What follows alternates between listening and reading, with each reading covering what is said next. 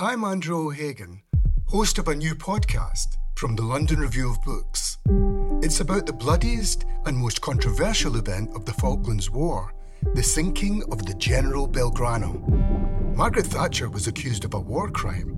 The truth would only emerge in the pages of a private diary. This is the Belgrano Diary. Listen wherever you get your podcasts. Twice. Welcome to the London Review Bookshop podcast. To find out about our upcoming events, visit londonreviewbookshop.co.uk/events.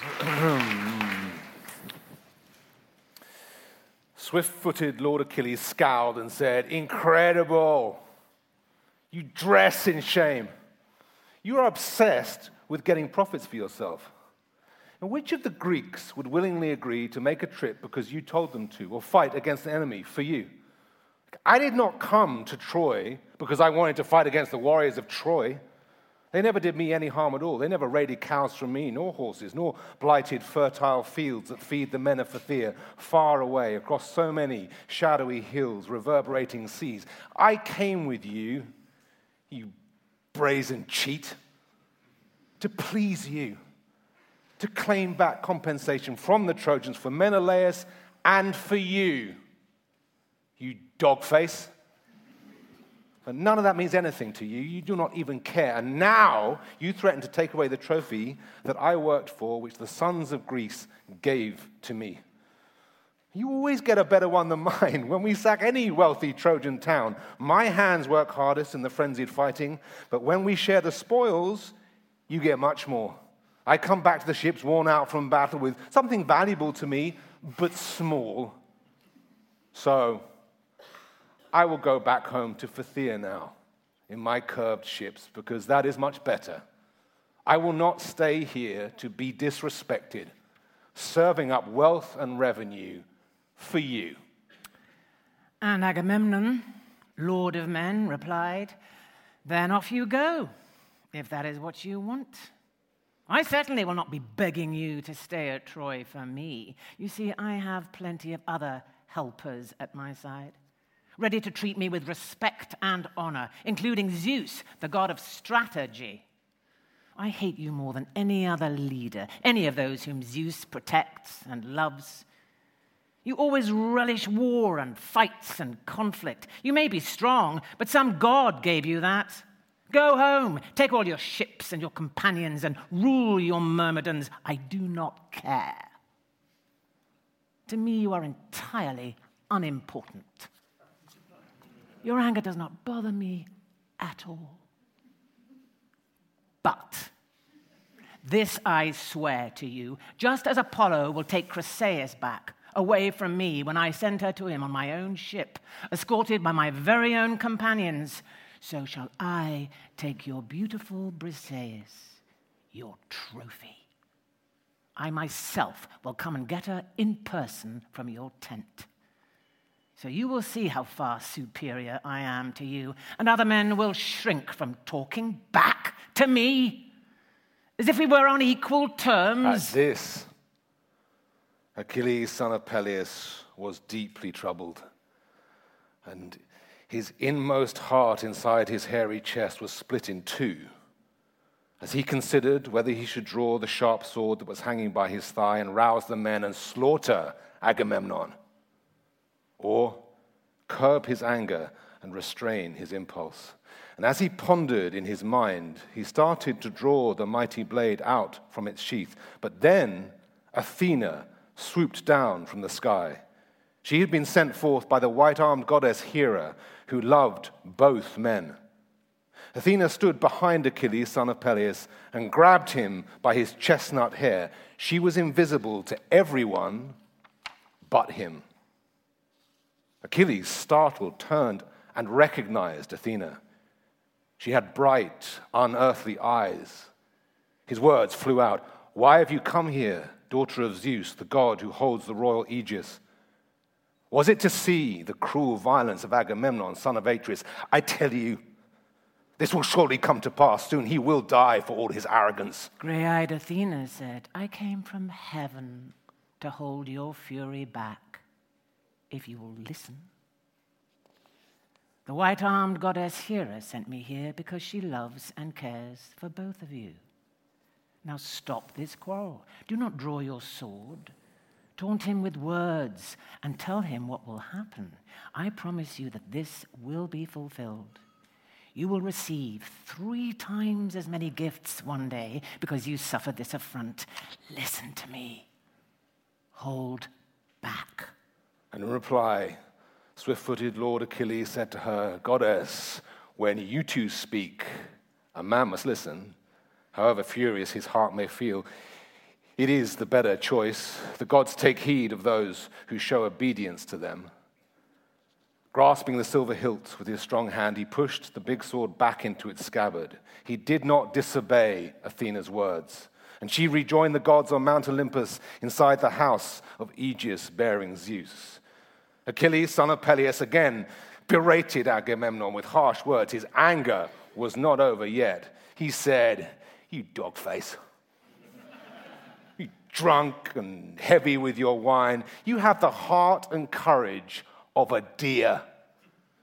You would never dare to put your armor on and march to battle with the common troops or join the finest fighters on a raid. That seems like death to you. Now, you much prefer to saunter through the mighty Greek encampment and steal from any man who speaks against you. Cannibal king, you eat your people up. You are a leader of non-entities. Otherwise, Agamemnon, this would be the very last time you abuse someone. And I shall swear to you a mighty oath. By this staff here, which will not grow more leaves or branches, it was cut upon the mountain and left its stump behind, and it will never sprout with fresh shoots because the bronze has stripped its leaves and bark. And now the sons of Greece pick up this staff and hold it in their hands when they are passing judgments to protect the customs and the laws that come from Zeus. By this, I swear to you a mighty oath. The Greeks will all be longing for Achilles one day, and you will have no power to help.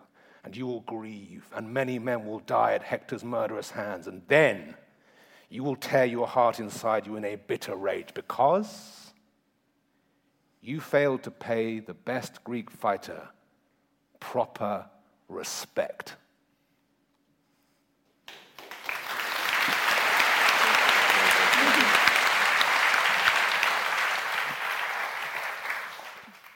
Good evening, everyone, and a very warm welcome to Conway Hall for this London Review Bookshop special event to celebrate the publication of Emily Wilson's landmark translation of Homer's Iliad.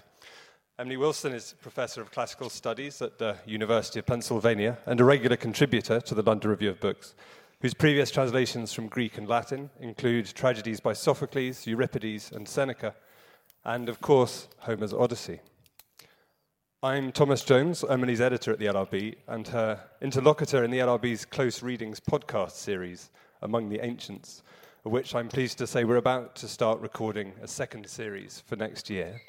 To listen to the first series, which includes some of the earliest airings of parts of Emily's Iliad translation, search for Close Readings wherever you listen to your podcasts. But to talk to Emily this evening, I'm delighted to hand over to Edith Hall, Professor of Classics at Durham University and the author of many acclaimed books on ancient Greek culture and its influence on modernity, including The Return of Ulysses and A People's History of Classics.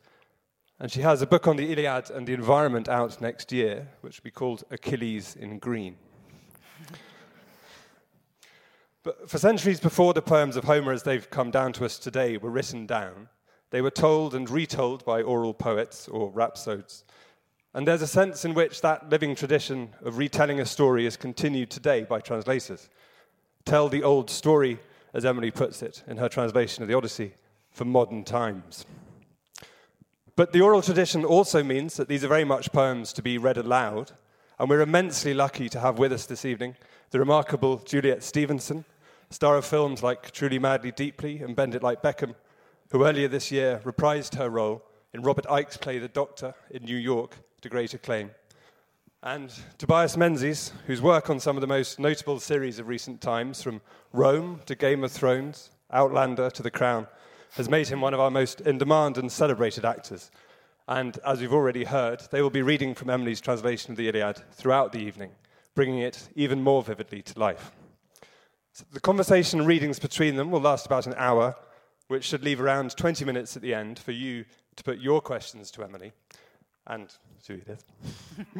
Signed copies are for sale in the foyer. So without further ado, please put your hands together for Edith Hall and Emily Wilson.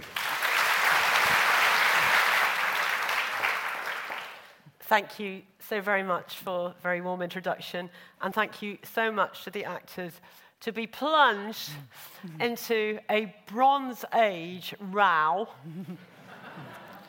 between somebody who thinks their power rests on inherited rights as a hereditary monarch back hundreds of generations, the scepter from Zeus, and somebody who's just incredibly good at their job. Right? That, to me, and I risk accusations of Eurocentrism, I defy anyone to find anything like that in early Chinese, Indian, or Mesopotamian literature. It is riveting. We start with a row. So this poem, Emily and I share a lot in that we're both funny little English girls who managed to get some ancient Greek despite an entire history of patriarchal exclusion of women in classics. And we both fell madly in love with the Iliad. For this first 20 minutes, I'd like to talk about you. Mm-hmm.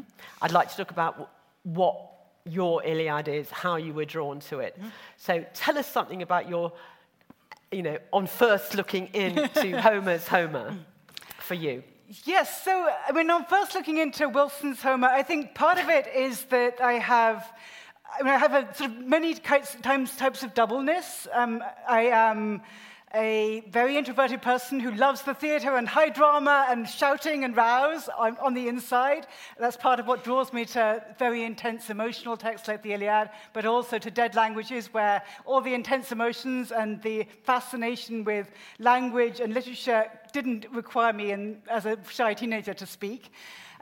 Also the fact that I've studied both classics and I also did a degree in English, that I'm very much immersed in the Anglophone metrical poetic tradition as well as in, I love Milton as well as the Homeric epics. And I think even though I don't want to make Homer sound sub-Miltonic, the fact that I wanted to use regular meter, which does set the translations apart from most of the best-selling, usually by American men, translations of Homer from 20th and 21st century, and of course in Britain the prose translations, which to me make no sense. Why read Homer in prose? It doesn't make any sense.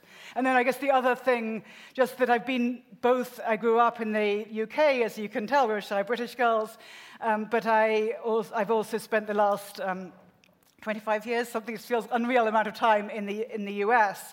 So I've been exposed to both systems. I've taught American undergraduates and taught them Homer in translation with all these non-metrical translations, and also, of course, taught Greek and Latin to students on both sides of the Atlantic, but more in America. So I feel I have a sort of sense of how is Homer received in both translation and the sort of cultures of academia, the cultures of pedagogy, and the cultures also of people who aren't classicists. What do they think about Homer? It's a bit different in both countries, and I think it actually mattered for these projects that I was coming sort of from two different heritages. I think it really shows, and it enriches it very considerably. I have to say, you get so much for your money. If you haven't bought one yet, I have never seen a translation of the Iliad, because Emily is a very experienced teacher, so oriented towards the needs of everybody from the beginner to someone like me who actually does know almost as much as Emily about Homer. I'm learning from it. The maps, the genealogies, the 100 pages of notes, the bibliographies. It's an extraordinary thing. This does, however, mean, I think that she meant this deliberately. So there's a thing in the Iliad about really, really big warriors like Ajax, who's basically the centre back of the Achaean team, right? He's Harry, what's his name? Harry Kane, right?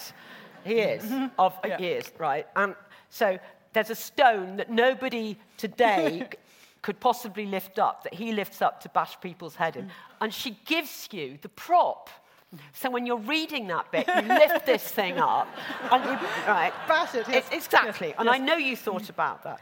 So this is incredibly helpful, and I'm finding it really useful, especially the maps, I have to say. But I'm going to push you one step further. Yes. I want a vision of teenage Emily Wilson at a desk or in her bed or in a classroom, first crying, because what all your reviewers have said is the emotional clout of this. So give me the scene where you're first weeping over Homer. At what age and which scene? That's a great question. I have a much clearer memory of first learning Latin in high school when I was 14 and weeping over Iliad Book 2. And Right. of course, that in a way sets you up to Yes. be ready to sob over the Iliad, because we're always preparing for the death of Priam, the wooden horse, the sack of the city, the grief of this fallen city. So I remember very vividly being 14 and sort of realizing, in French class I'm learning how to find the way to the bus stop, and in Latin class I'm weeping over the fall of a devastated city. And then I started learning Greek, and I remember as a teenager, I was very, very much moved by the gods, and very much moved by the ways... gods? The gods. Really? Yes, I was. I was obsessed with the gods. From a very young age, I was obsessed with the Homeric gods and the truthfulness of how cruel they are, and also of the magicalness of how they move through the world. As a translator, I found it fascinating to try and make sure that they feel fully real, and yet their feelings are like human feelings, but their movements are not like human feelings. And the way Thetis emerges from the sea, and you think it's mist, but no, it's actually going to speak, and it's a goddess, and she has maternal feelings. And the fact that nature is alive and divine has always moved me. And I remember sort of going for a walk in the woods with an early boyfriend and sort of talking about, this is all like the Homeric gods, and all these trees would be cut. We've talked before about the trees that are cut down to make the black ships. Yeah. That element of both the divine and the natural in the Homeric poems spoke to me from a very, very early age. And I think it actually took me longer to realize just how great a character Andromache is. Which I know I got it in the end. It doesn't escape me what a great character she is. But the divine element was fascinating to me. What a fascinating answer, because in general, and we will go on to this, Yes. that the received opinion is that the gods, who are immortal so cannot die, are there to provide some sort of light comic relief to the true tragedy of the mortal humans. So it's actually the gods that let you in, that numinous... The numinous, and also you can see the human tragedy from the cruelty of the gods. And that's all implicit.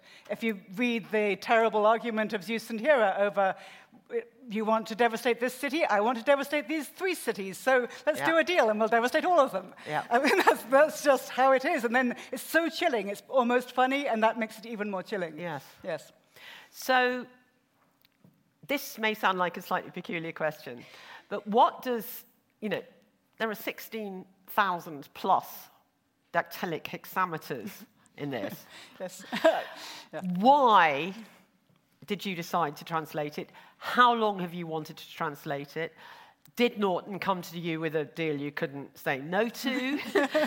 Or was this little 15-year-old thinking, I can do better than Pope? I certainly didn't think that at 15. I still don't think I can do better than Pope.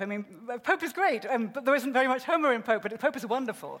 I think everyone should read Pope as well as Homer. At 15, I knew I wanted to spend my whole life reading this stuff, but that didn't necessarily mean I wanted to translate it. I knew I wanted to go on reading it forever. But it was only my first translation, somebody approached me who'd read my first book, which had some little quotations from Seneca in it, and said, we're looking for a new translation of Seneca, would you consider doing this? And so I did those Seneca translations and realized this is really fun. Right. And some of my interests in the long reception of classical literature, which is one of the interests that we sort of very much share, I sort of realized I could actually be part of this tradition as well as studying it. And the fact that I want to study it may actually help me figure out how to be part of it as well, and how to figure out the next stages in how might classical literature be received, and also be received by the readers of my translations. Okay, yeah. But you've bucked the question. I haven't got to Homer yet. I'm getting there. So then I got involved with the Norton Anthology of World Literature, and they were looking for a new Homer. They were. They were. And so they at first had sort of thought maybe we'll ask someone sort of famous, and of course I wasn't famous. But then I was already in-house because I was an editor and I knew the Norton people. And so they asked me to consider it. And at first I thought, I'm not sure if the world needs a new Homer, because there are quite a lot of Homers already out there. And then I sort of did a lot of reflection on my experiences in the classroom, and I did a sort of close reading of something like 12 different translations of a single book next to the Greek, and thought, what's being left out? What kinds of things might I do differently? And I did a sample passage, and after doing that, I thought, I really want to do this. And then I signed the contract, and here I am, right, 12 years later. So did you sign for both the Odyssey and the Iliad at the same time? I signed with an option for the Iliad, and I hesitated after the Odyssey because I had thought maybe I need a decade off in between, because it's kind of a lot. And then I thought maybe I'm on a roll and I should just keep going because I've got the hang of it, and the best training for doing a translation of an epic is doing a translation of an epic. And I do still think that. And then once I started with the Iliad, I got stuck, and it was... Well, you said that, and one of the... I think, of course, I love the translation. I've reviewed it in, dare I mention, another publication, The Guardian, and I think it's wonderful, and the translation is magical. But there is this thing, rather, to me, weirdly, called Translator's Note, which is 24 pages I could easily have written of 50, about 400 words each. I mean, since when was that a note? I mean, excuse me. This is a long, extended translator's essay, but it's unbelievably precious. This, to me, there is no other translation of the Iliad that has done this. I mean, you get Matthew Arnold, who doesn't actually translate it, pontificating like mad, but you don't have somebody who's actually done it try to explain their whole experience, let alone admit that they were stalled for 2 years, which I think is a beautiful touch. So how could that be after you really found this effervescent, confident voice with the Odyssey? What happened when you sat down with Men and Iedathea, the first line of the Iliad? Did you just, take us through those blank 2 years?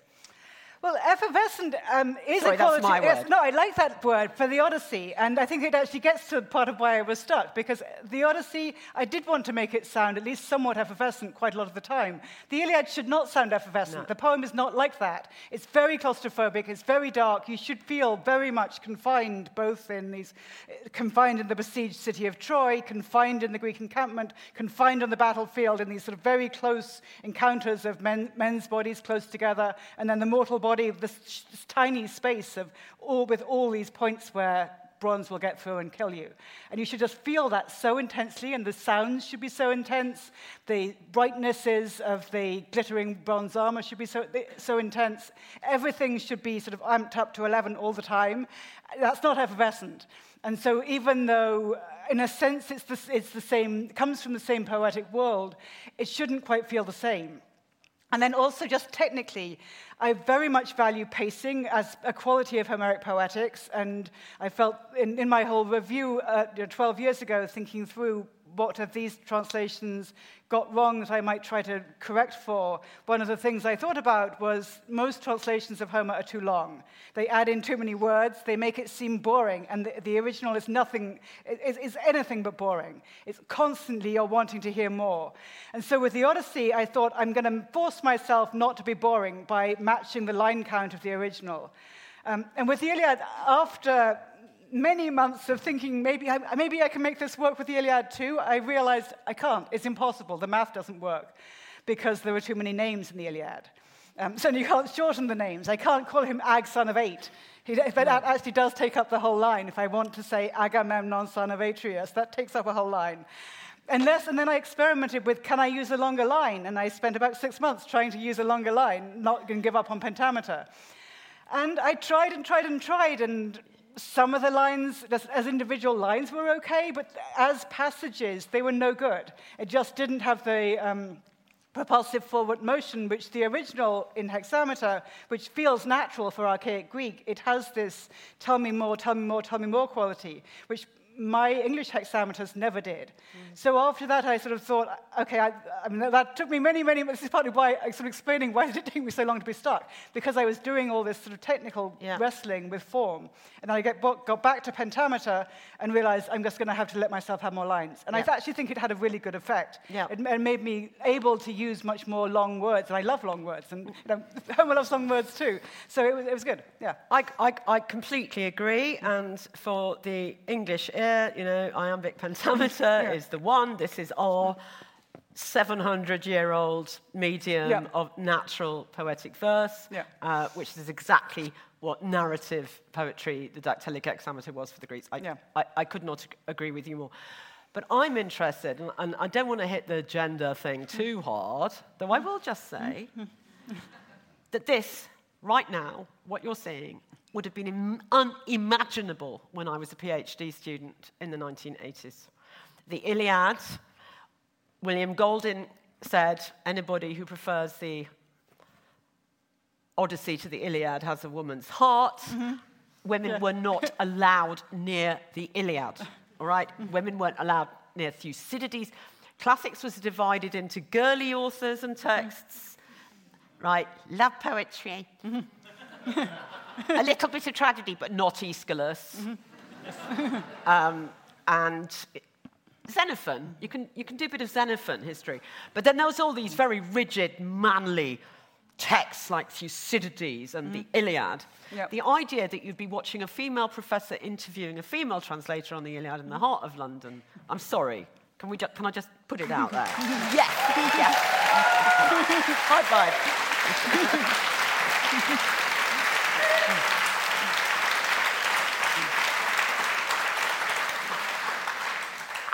How far have we come? Seriously, it makes me cry, really. But the monumental weight of not only the history of translation of the Iliad, forget Pope for a minute, who'd run through 80 million editions by, 1800 or something. Forget the 50 translations in the 19th century, the 30 in the 20th century, the 12 already. How did you steel yourself up to it?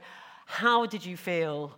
I mean, you absolutely do have something new to give, but how did you deal psychologically? I speak as someone who's just edited the Agamemnon. Yes, it's hard. I mean, I felt that I just have to not look at the others while I'm working with the Greek, and I have to use everything that I've taken on through teaching other translations, through teaching the Greek, through obviously reading books and articles about Homer, and including by women scholars. And I think it's also, we wouldn't be where we are without the shoulders of many female giants as well as male giants.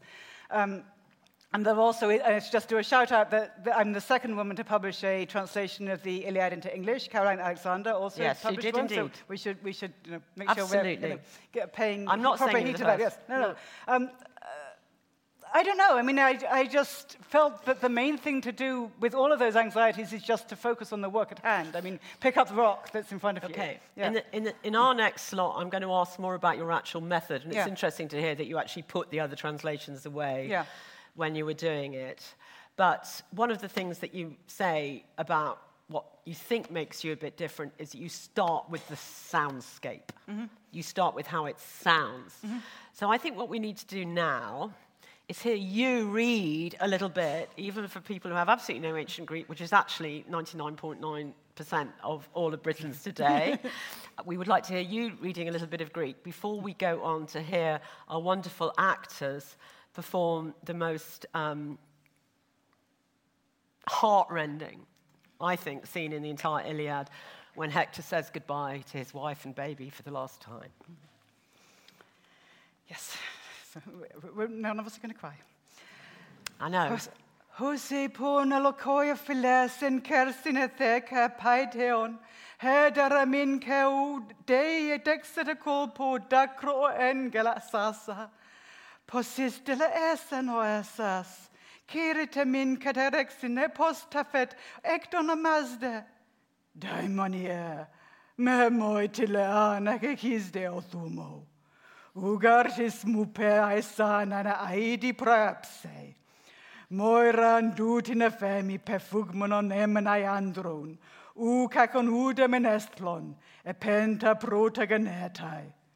Alles oikone usat sa sautas erga comisda, istonte lacatente, caiamfe poloisi caliua ergone poikestai, polamos dan dressi malesai, passi malista de moi, toi ilio engega asin. Hos Saraphonesas corthelator faidemos hector hippuron, alla costa file oiconde bebecai, entropalis domine, taloron cata dacru keusa.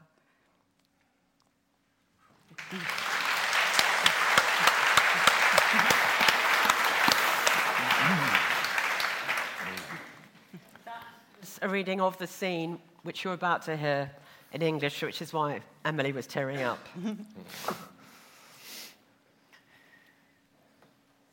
Now Hector saw his child and smiled at him in silence, saying nothing. Andromache stood next to him in tears, grasping his hand, and spoke his name, and said, "What are you doing, Hector? You strange man. Your will to fight will kill you. Do you feel no pity for your little baby son, or my unhappiness, my life of loss? Soon I shall be your widow. Soon the Greeks, all of them rushing at you all at once, will kill you.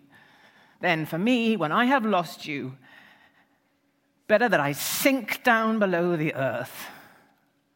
There can be no more comfort afterwards for me when you are dead, but only pain. I have no father and no noble mother, because godlike Achilles killed my father. He breached the towering gates and sacked my city, Thebe, where we Sicilians once lived in peace.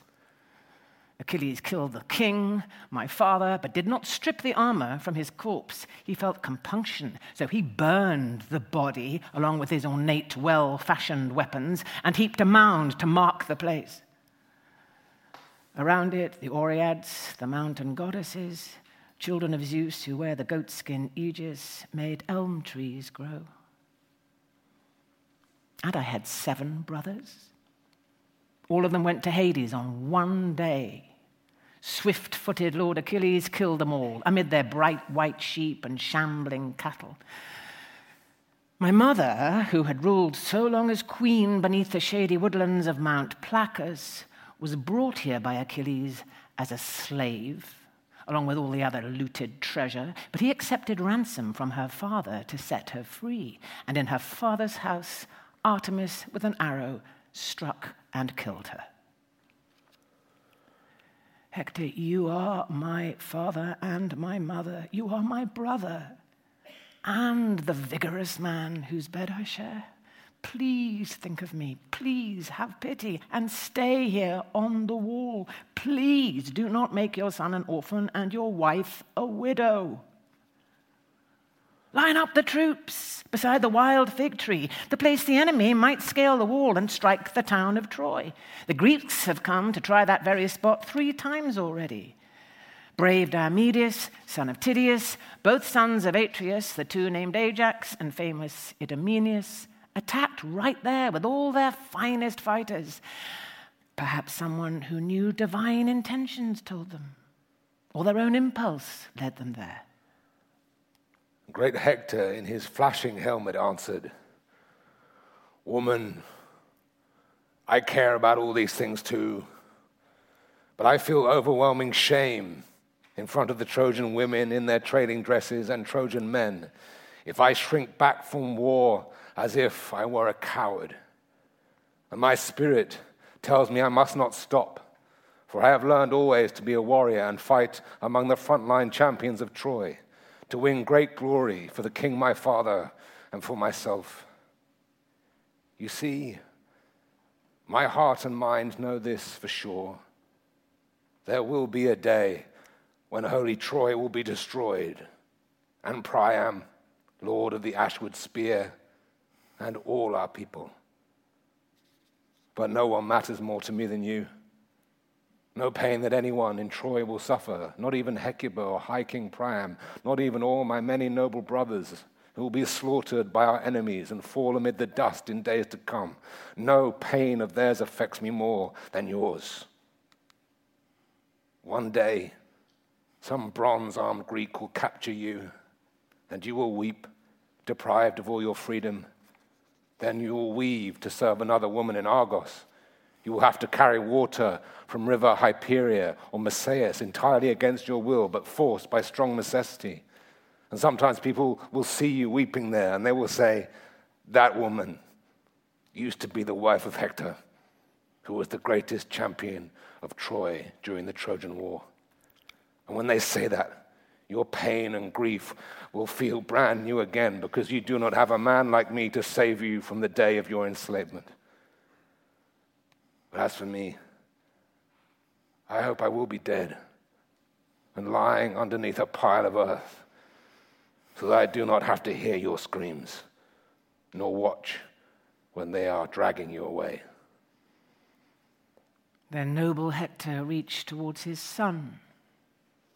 The baby wailed and wiggled back to snuggle into his well-groomed nurse's lap and dress. The child was scared by how his father looked, shocked at the terrifying horsehair plume that nodded at the top part of his helmet. His loving father and his mother laughed. Hector immediately took off his helmet and put it on the ground. It glittered brightly. Then glorious Hector kissed his darling son and took him in his arms to rock and cuddle, and prayed to Zeus and all the other gods. Zeus and you other gods, please let my son be just like me, admired among the Trojans, strong and successful on the battlefield, and powerful enough to rule in Troy. I hope they say when he comes back from war, this man is so much better than his father. I hope he kills an enemy of ours and brings his blood-stained arms and armor back and makes his mother happy. With these words, he gave his son to his beloved wife. She let him snuggle in her perfumed dress, and tearfully she smiled. Her husband noticed and pitied her. He took her by the hand and said to her, strange woman, come on now. You must not be too sad on my account. Right? No man can send me to the house of Hades before my time. No man can get away from destiny, first set for us at birth, however cowardly or brave he is. Go home and do the things you have to do. Work on your loom and spindle, and instruct the slaves to do their household work as well. War is a task for men, for every man born here in Troy, but most especially me. When he had finished speaking, glorious Hector picked up his helmet with its horsehair plume. His loving wife set off for home, but kept twisting and turning back to look at him. More and more tears kept flooding down her face. Quickly she reached the rich and well-built house of Hector, killer of men, and there she found a multitude of women slaves inside. She prompted all of them to start lamenting. And so they grieved in his own house for Hector while he was still alive. They knew that he would never come back home again from war. He would not get away from fierce Greek hands.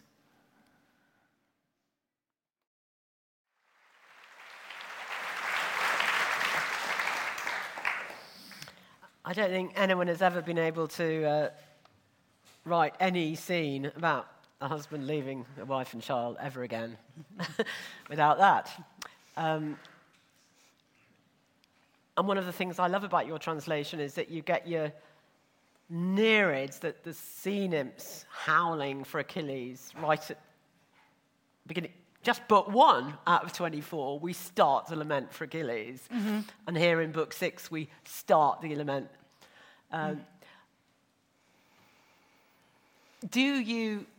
Okay, I want to talk about your actual method. So, do you find yourself, now we have searchable PDFs, whizzing backwards and forwards, altering something in book 1 because you found echoes or significances in book 6 or book 18?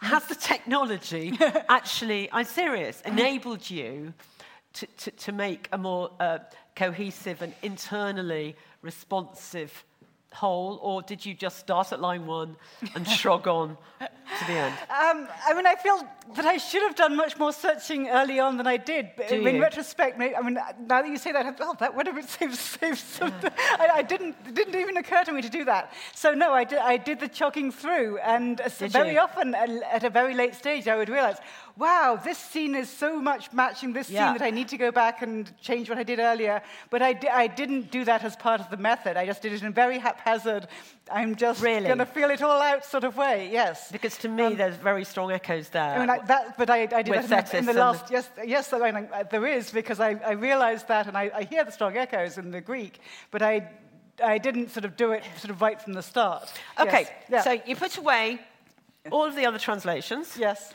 You sit down at your desk. You presumably got online Liddell Scott Jones, which is... I have a big old heavy one, actually. Oh, you actually... I have a physical one. Well, I like having a physical Emily dictionary. likes to work out with her dictionary. Okay. And I have my Homeric dictionary, and I have my big LSJ. You have... Right. I have my Cunliffe, and I have... But you put away all other translations. Yeah. And you start with line 1. Yes. And then what do you do? Well, I mean, as we already discussed, then I wait 2 years while I'm stuck. And then time passes, and I figured out how to do it. I mean, I do a lot of reading out loud of the original, a lot of making drafts in notebooks, and then reading them out loud and seeing if it sounds right. I mean, I do a lot of then rereading the Greek, reading some commentaries, sort of figuring out, is this word in this line, it seems to me that this is a word that I haven't come across elsewhere. If this is a hapax, then maybe I need to... A hapax legomenon is a word that only occurs once in Homer. So if it's a word that's rare within the Homeric universe, I think I need to use a rare word in English. Or if it's a word that's special, if the phrasing seems strange, then I want to echo some of that strangeness. If the line is very alliterative, I want to do something with that sound. Those kinds of things I think I wouldn't get unless I did enough reading out loud and also enough digging around in dictionaries to figure out, am I right that phrase is weird? Right. And then also sort of thinking through metaphors. I mean, thinking through things like Achilles has swift feet, and he's also okumoros. He also has a swift destiny or a swift end to his life. And so those kinds of things also are part of what I think about right from the start, is how can I make sure the metaphors feel alive even if they're weird. But you have a very flexible approach to formulae. And formulaic language, that's either a formulaic epithet like swift-footed Achilles, or a recurring set of lines, and then they sat down and they carved everything up and they roasted it and they put it on kebabs, whatever. Yeah.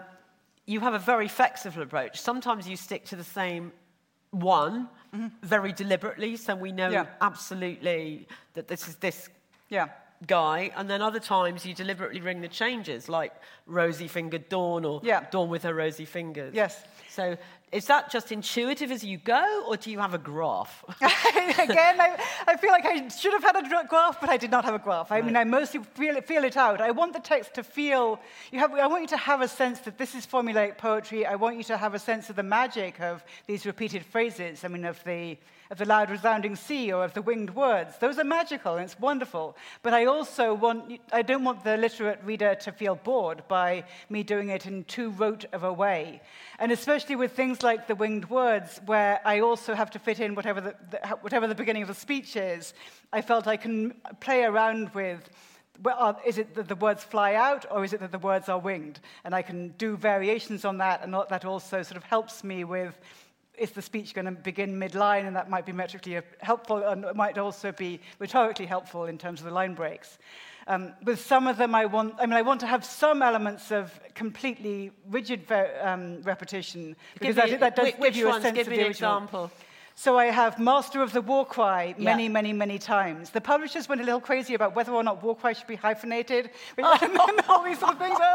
Which I hadn't really thought through, because I was mostly just thinking, I think it sounds good, so I'm going to go with that. But of course, one also has to think about how does it look on the page. Master strategist. And I think that's one of the few deliberate intertextuals with your Odyssey, is that right? I'd use strategist in the Odyssey as well, yes, yeah. I mean, I was less rigid with the epithets in the Odyssey because I just couldn't afford to be with the line for line thing. I mean, I just had to use short words whenever I possibly could to make the math I'd work like out. to talk briefly, because it's come up a lot in reviews, apart from anything else, and also in terms of actorly performance and radio and listening into the audio book and so on, is characterization.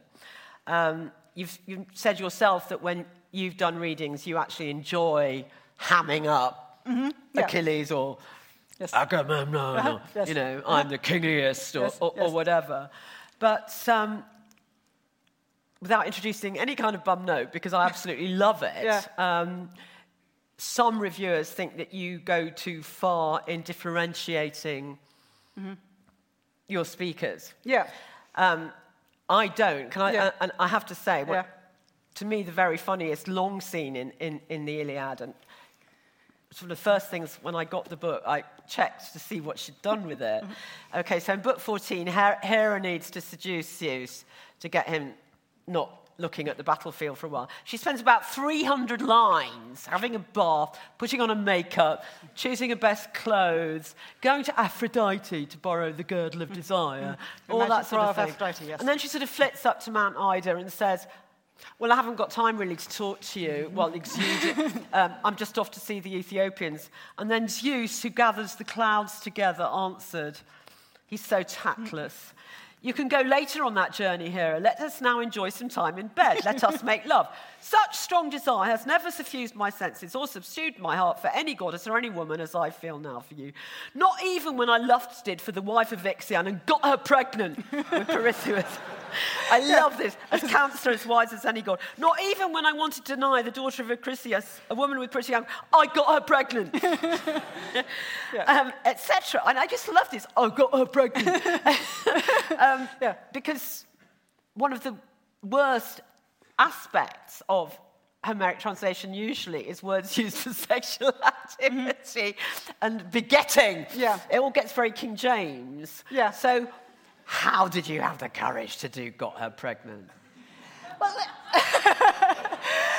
I wasn't tempted by begetting. I mean, it just didn't seem like it didn't occur to me that that's what he thinks he's talking in a really seductive way. He does. Right? So I think it has. Begetting sounds less seductive than look at how masculine I am. I managed to seduce /rape all these other women. So surely you will therefore want to have sex with me too. I mean, I think you're absolutely right that it's hilarious, and it's hilarious. Its hilarity relies on the speaker not seeing that he's completely oblivious to her strategies. He thinks he's got the strategy and he's got all the moves. And the pomposity of Zeus has to come through, but in a way that you can imagine him not understanding how pompous he's being.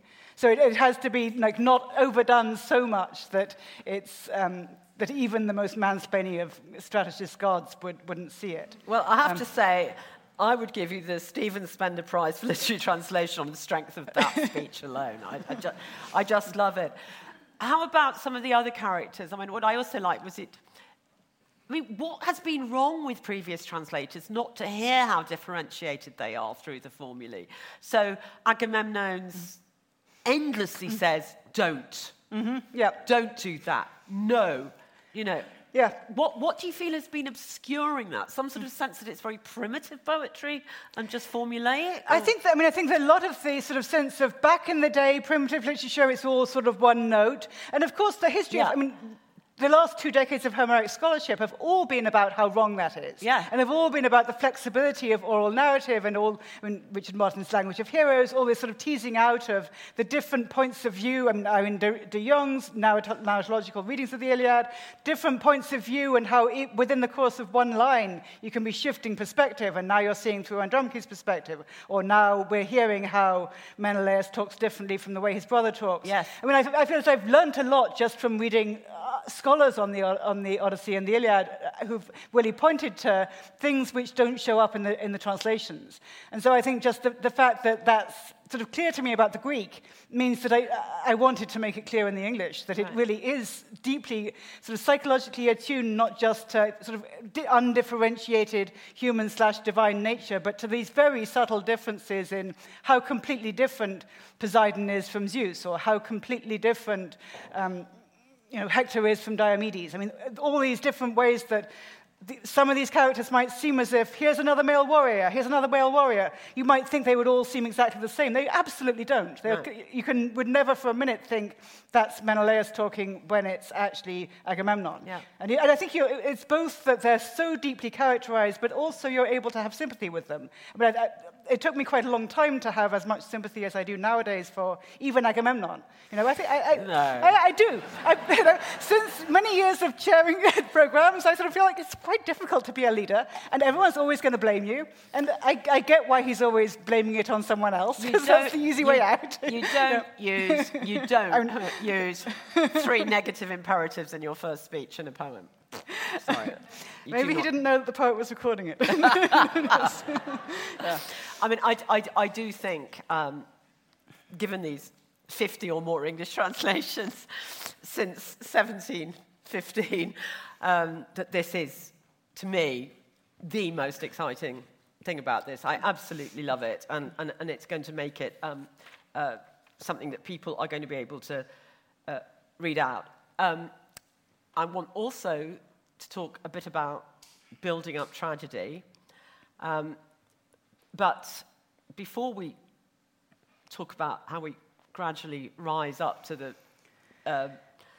crescendos, I'd really like to ask you about nature. This is just very personal. I've tried to write a book.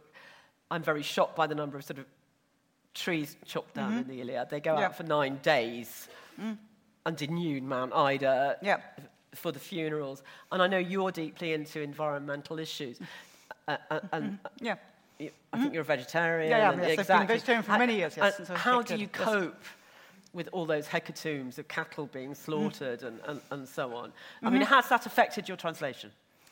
I mean, it's affected my translation in that I very much wanted to make clear, when I read the Greek, one of the things I love most about it is the sense of the world being fully alive, and that I don't think it's a narrative where you sort of think of the earth as something dead. I think it's a narrative where even the spears have their own agency, objects have their own sort of life and energy.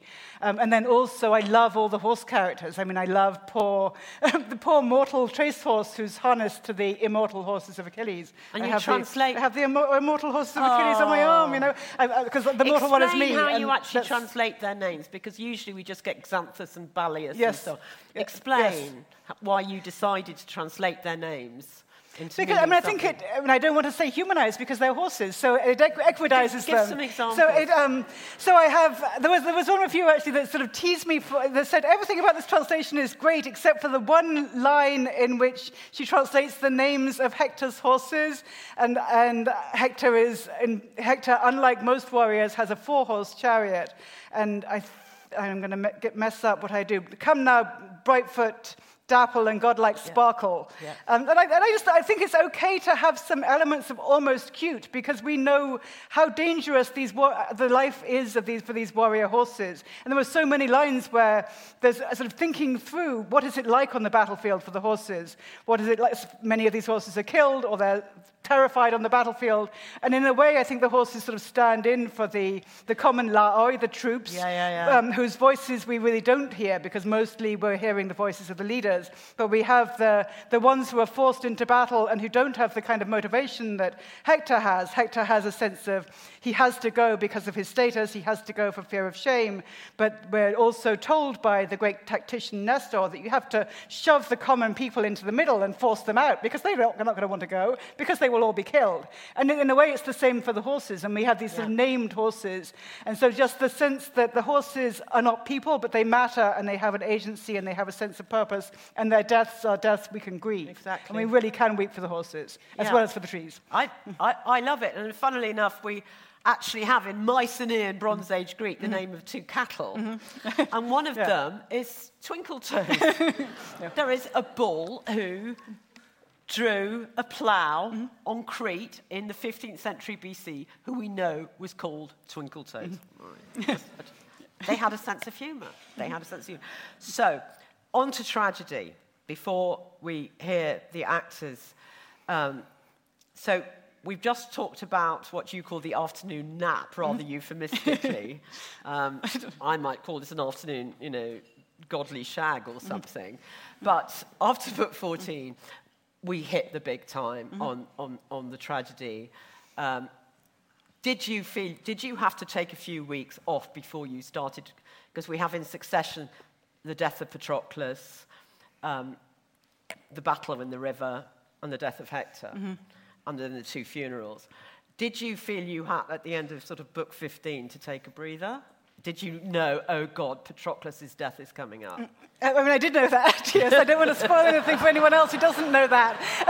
But I do find that it is, by that time I felt I had got a handle on how to do this. And I love those books so much, and it's so intense, and you absolutely sort of want to keep going, that I was sort of working as many hours as I possibly could at that stage, and I wanted to sort of keep going and going and going. Really? Yes. So you actually can notice your working hours accelerating or not accelerating? It became easier. Both as I went on with the amount of time I'd been doing it. This which is I think was a lot of it. Round three children. Yes. Okay. Yeah. But it was both that I'd been doing it longer, and so I felt that I sort of had the voices and the style more clearly in my ear. But that also those books are so intense that you sort of. I felt I was always in that world, even when I was making breakfast, that I was always sort of on tenterhooks for maybe Patroclus will live this time. And did you, I don't think many people would, it's not be honest to say that they had not sometimes wanted to skip some of the fighting to get to the emotive bits. The fighting is emotive. I love the fighting. Right. Yes. Yeah. It's very emotive. But you have said you had problems with the lack of words in English for spear. I do have problems with that. I really wrestle with spear and shield. just the paucity of weapon language. And the weapon language that we do have, so much of it is anachronistic. And so much of the, I can't say fire because it's going to sound like it's guns. And all these just different things about hurling missiles. And the missiles also sounds as if it's something which involves gunpowder or bombs. And of course, none of that is appropriate. Nor is projectile. A projectile won't work, no, because and anyone who's been spat up on knows we don't want to have projectile vomiting. So you actually you began to get frustrated in those scenes because you can hear the richness of the vocabulary in the Greek with the limitations of the English language. Yes. Absolutely. That was part of why I love translation so much is that fascination of sort of wrestling with, I want to create these effects, and yet I only have one word for spear. Right. And how am I going to do that? I just have to find some other way to make it not feel repetitive in a way the original isn't. Yeah. Sometimes, of course, I would have to sort of repeat a character's name because there were so many sequences where 12 people get killed in very short succession, and they're all he's. So I can't use other pronouns to make it clear. So I might have to put in more names to make clear who's spearing whom, and then who's spearing someone else, and which ear is getting speared and which liver. So, we're going to have a reading from your translation of the death of Patroclus in a minute. Could you just set the scene for exactly why this is so agonizing? Whose armor is he wearing? Why is he out there? And why does it matter so much to the Greeks? Yes, so the poem begins by announcing its subject as the menace of Achilles, the overwhelming wrath of Achilles, which we heard about a little bit in the argument scene that you first heard between Achilles and Agamemnon, where Agamemnon takes away the enslaved woman from Achilles, whom he calls his trophy, his geras. And Achilles has been disrespected in public and is furious about it. He's, as Edith said, he's the best at his job if the job is spear warriorship and running very fast on the battlefield. He's extremely good at that. And yet he's been disrespected by Agamemnon, who, as he also complains in that great scene, is no good at fighting and just is very good at gathering wealth and resources together for himself, which is a different kind of skill. It's more of a sort of Jeff Bezos kind of skill. And so there's this great quarrel, and then after that, Achilles refuses to fight. So one of the many paradoxes of the Iliad is that it's the Trojan War, but doesn't have the Trojan horse. It tells almost none of the Trojan War myths. There's a tiny segment that it does tell. It takes place over a month and a half, neither the beginning nor the end of the war. And the greatest warrior is not warrioring for most of it. The action hero is in action, and Achilles' main talent is speech. But he, in the course of all that, Hector, the great Trojan warrior that we just heard from, does leave his wife Andromache, insists on going out. We sort of know already from that scene that he's going to die, but Hector doesn't know it. And as we sort of heard from that scene also, he's in this heartbreakingly ambiguous cognitive position of sort of thinking maybe Zeus is on his side. And Zeus sort of thinks that too. Yeah. And yet it's still not going to happen. He's still not going to live.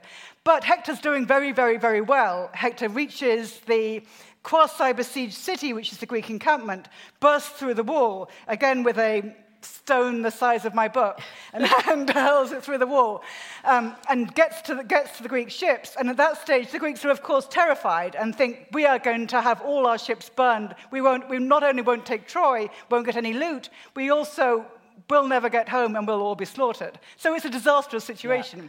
And Patroclus does not want that to happen, so he begs his dearest friend, Achilles, to please, please, please stop this sulking in the tent, or if not, then at least let him go out wearing Achilles' anger, and that will terrify the Trojans because they'll think Achilles has finally come back to battle. They'll retreat, and Hector will at least retreat from the ships back to the city.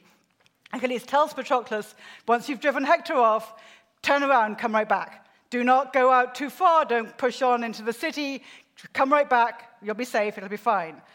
Because you're not that great a fighter. He's good, though. Yeah. He's good. He kills a whole bunch of people. And he's very cruel about it. He mocks them as they die. Okay. And which I think we sometimes forget about Patroclus. That he's, all right. He's very good. They share a great talent for massacre. He's never going to beat Hector. He's never going to beat Hector, which he ought to know. But like Hector, I mean, delusion comes and sent from Zeus and takes away men's wits. Yes. So.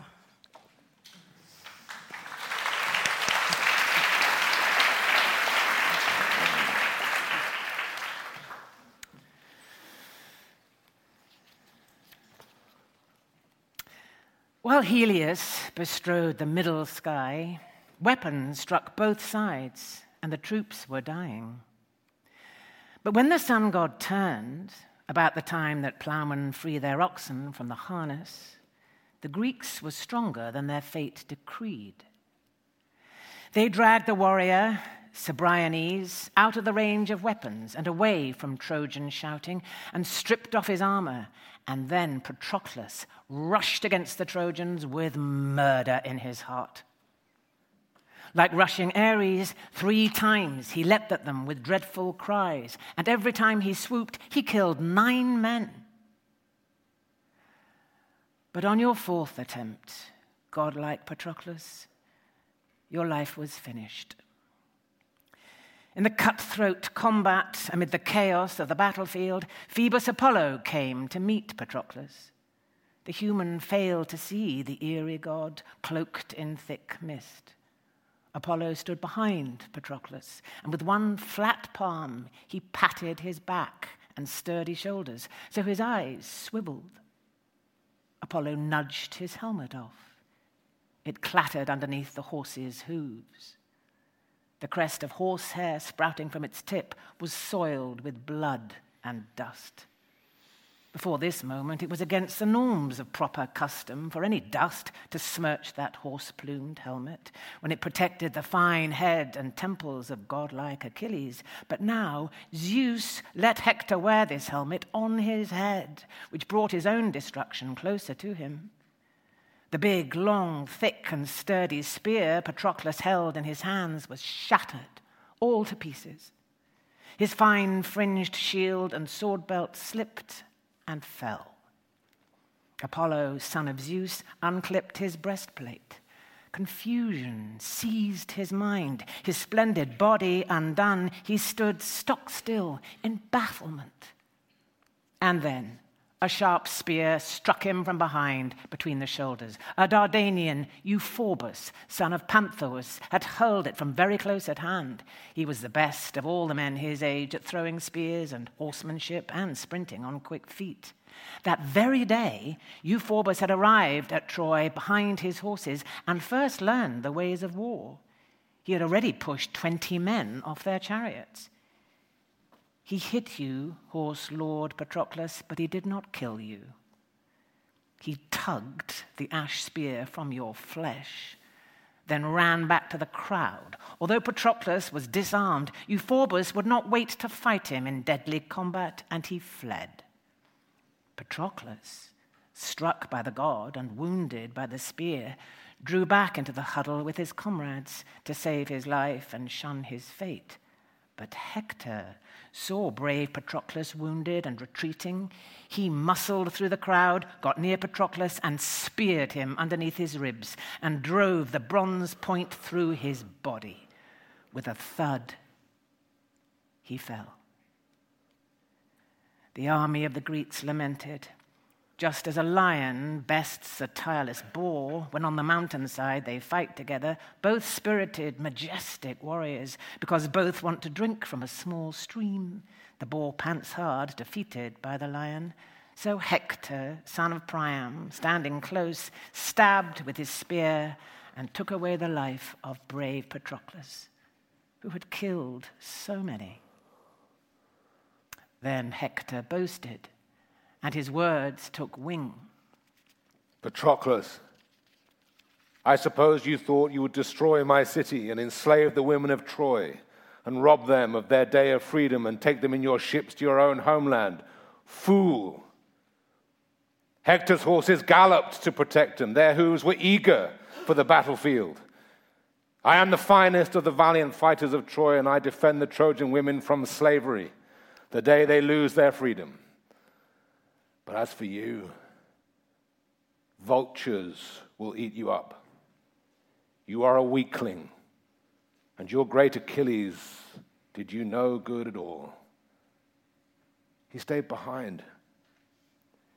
I bet he told you when you left for battle, Patroclus, do not drive your chariot back here to the hollow ships until you slice right through the bloody tunic to the chest of murderous Hector. So he spoke, I think, and you, poor fool, attempted to obey him. Though little strength remained to you, Patroclus, you answered, Hector, you make big boasts now. Zeus, son of Cronus, and Apollo gave you victory, and with ease the gods have crushed me. They took the arms and armor from my body. If 20 men like you had challenged me, all of them would have died beneath my spear.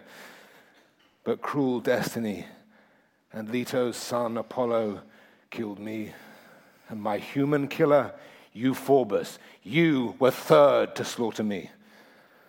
But I tell you this, take it to heart. You surely have not long to live. Your death and overwhelming fate stand near you now. The hands of great Achilles will defeat you. His death wrapped round him as he spoke. His spirit flew from his limbs to Hades, and she mourned his fate and left his manhood and his youth. Great Hector spoke to him, though he was dead. Patroclus, why do you foretell for me a bitter end? Who knows if great Achilles, the son of Thetis with the braided hair, may fall beneath my spear and lose his life. With this, he set his foot onto the corpse and tugged his spear of bronze out of the wound and shoved him down again onto his back.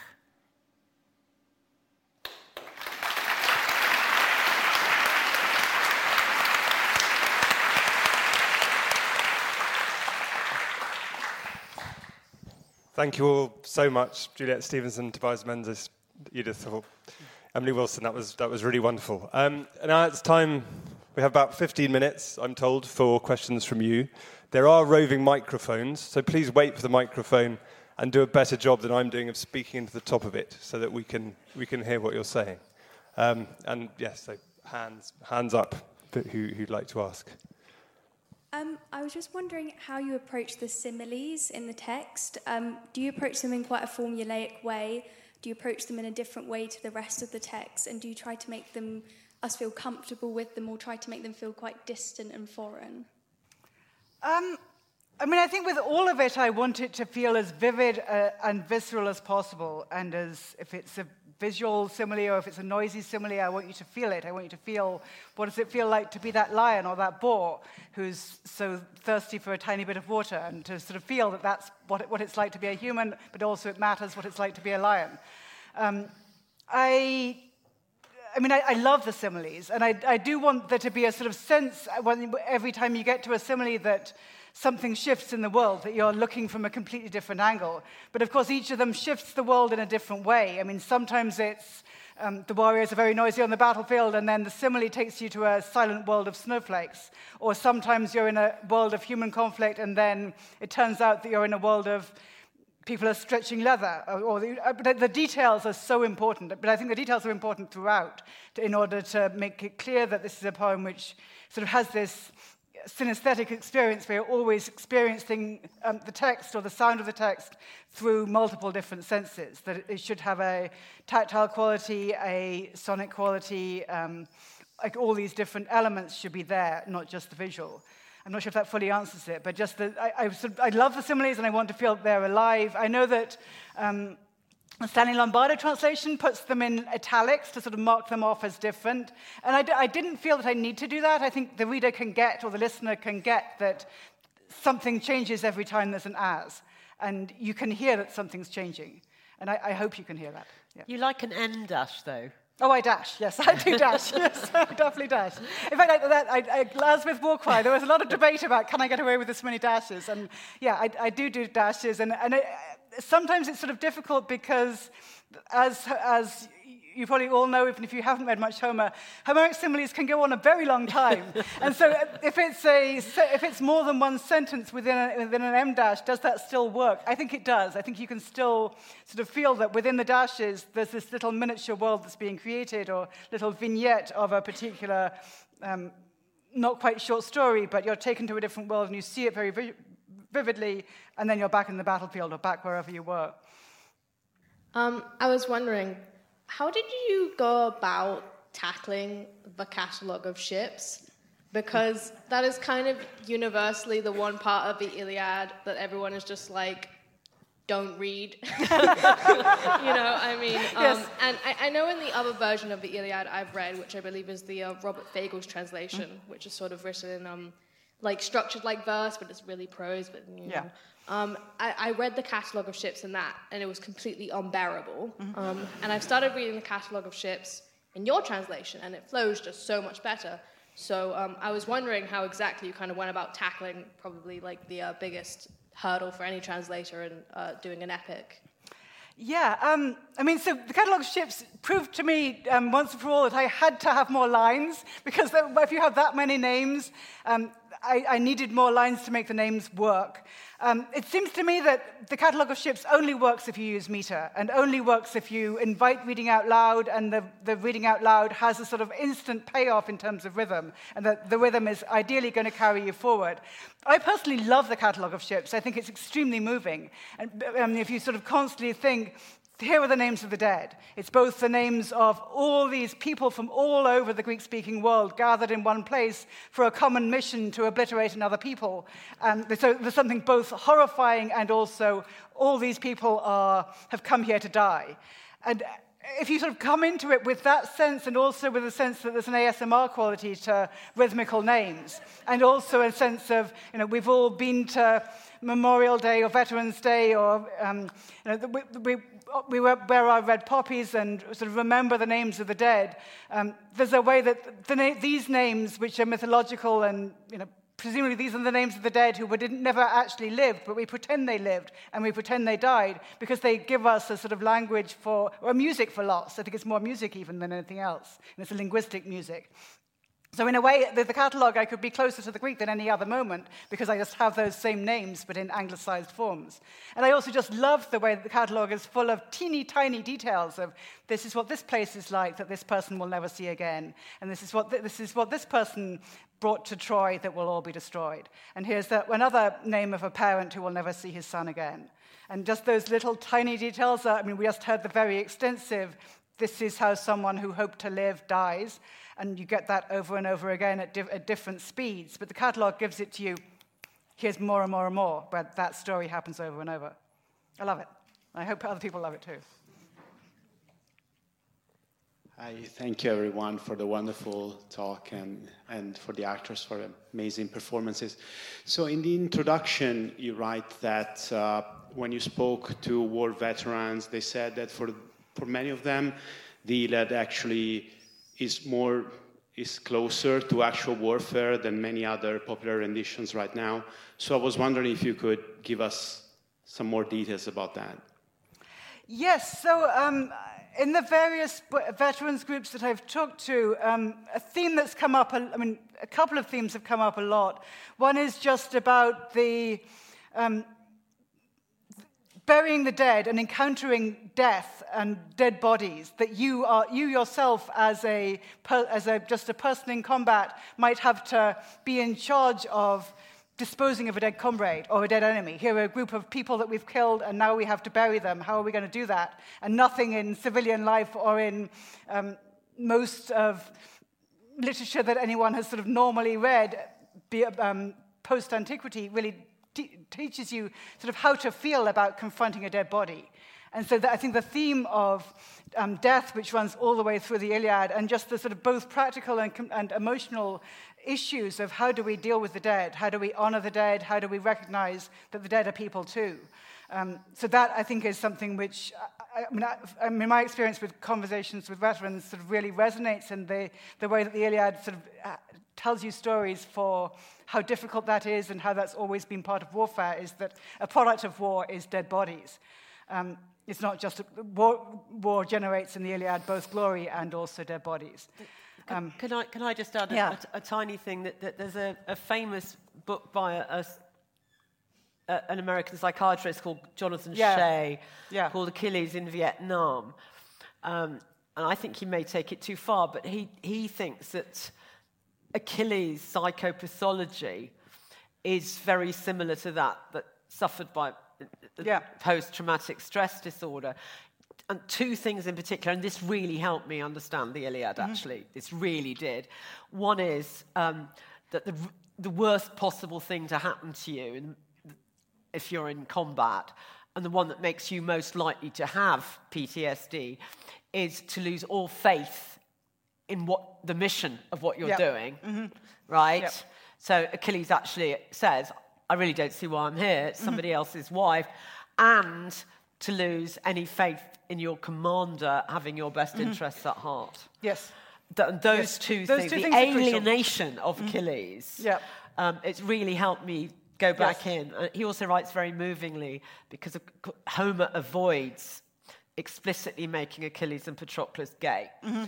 I have gay friends who get very angry when I say that, but he goes out of his way to say that they're sleeping with women on the other side.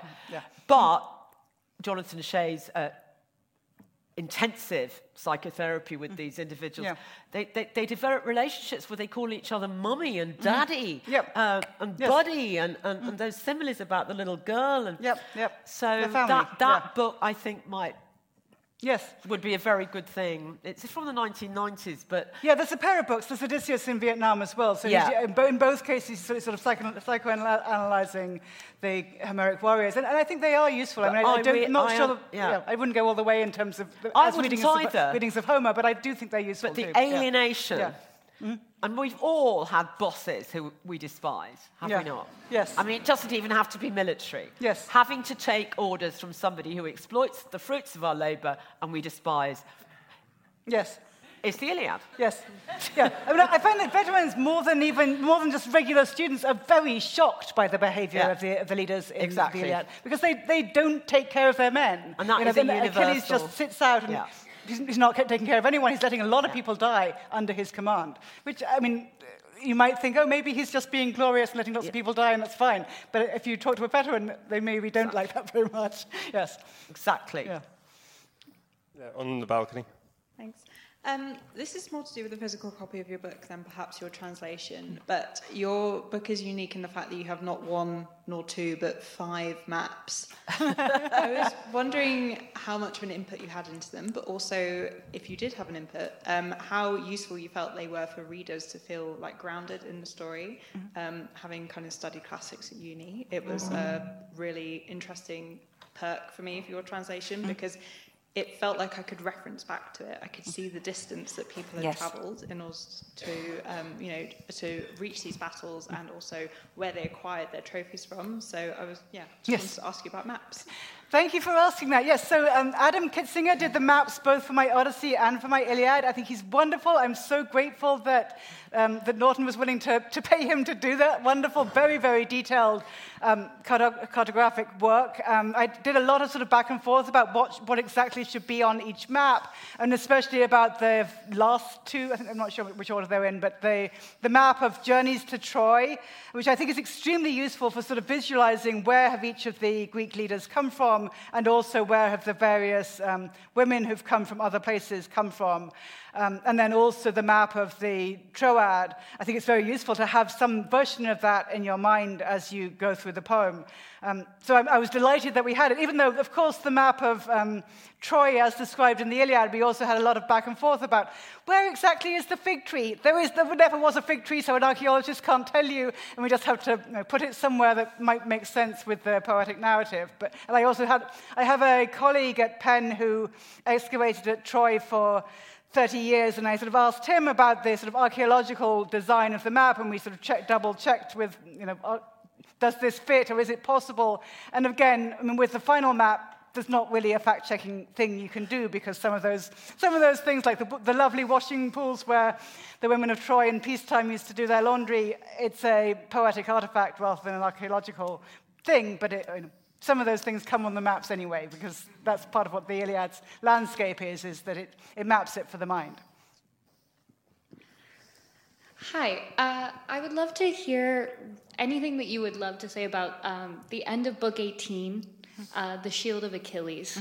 We heard this story of when Patroclus he wears Achilles' armor, and I'd love to hear about when Hephaestus builds the new shield for Achilles, especially after hearing that you said that you felt so connected to the gods in the Iliad when you first read them, and we kind of hear the backstory of Hephaestus and Thetis at the end of Book 18, and then we get kind of an ekphrasis, a description of a piece of art that tells this tangent, a total different story from the rest of the narrative, which, again, you spoke about when you were talking about those similes that take us away from the rest of the poem.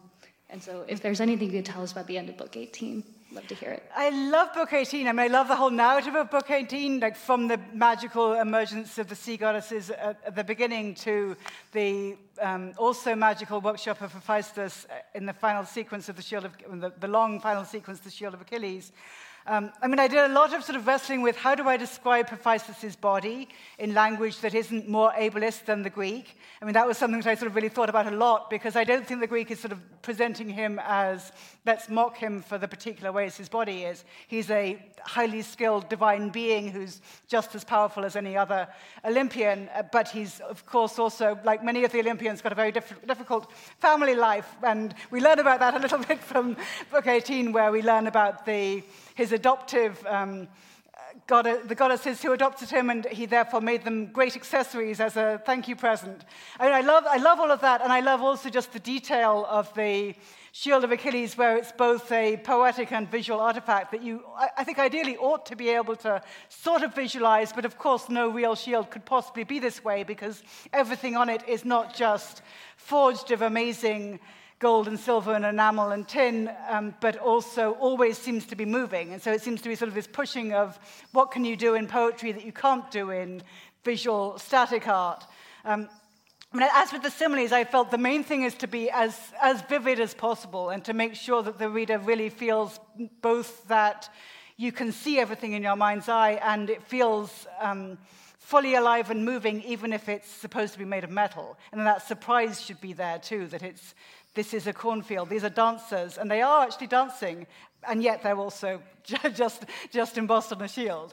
And that we should sort of constantly have that sense of just how beautiful it all is, and also how it's both so different from the quote-unquote real world of the battlefield, because we get to see what is a city at peace like, and we see at the same time, even a city at peace has strife and arguments. And and the city at war on the shield is quite different from the city at war within the Iliad. So as with the similes, it both takes you to a different world, and it's also a world that turns out to be more like that world, or tells you something about what the world of the Iliad is, or the primary world might be as well. I don't know, I feel like it's not fully answering how did I translate it, but I love that passage so much. Yeah, thank you.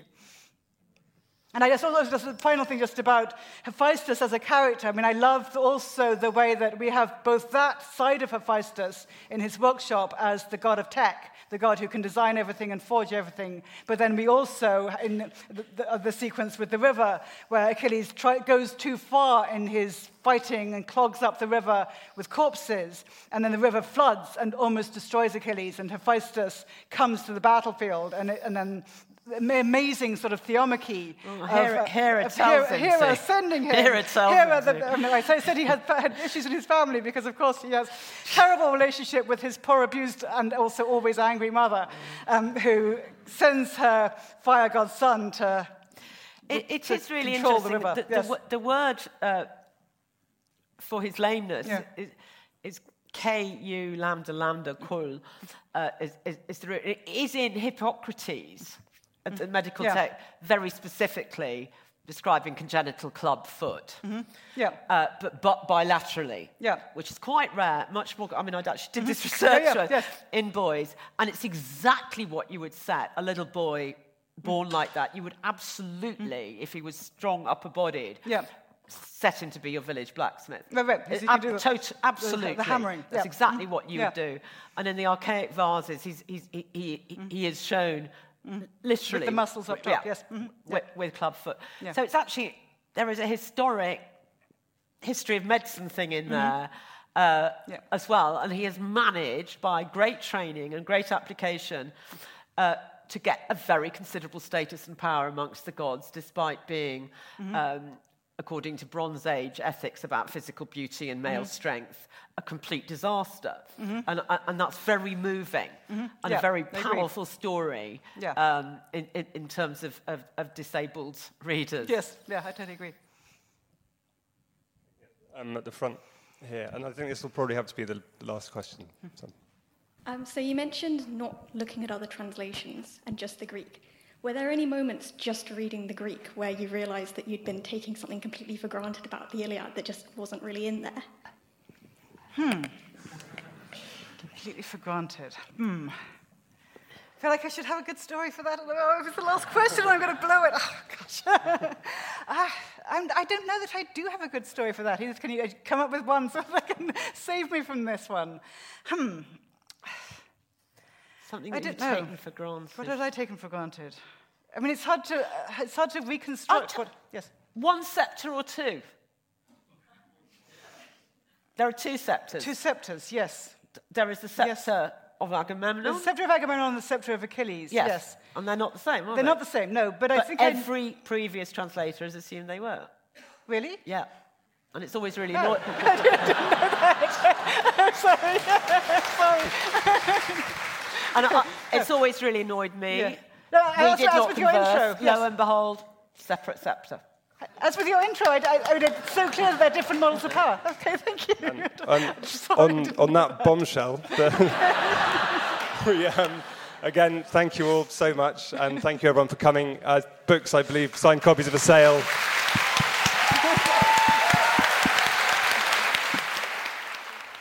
Thanks for listening.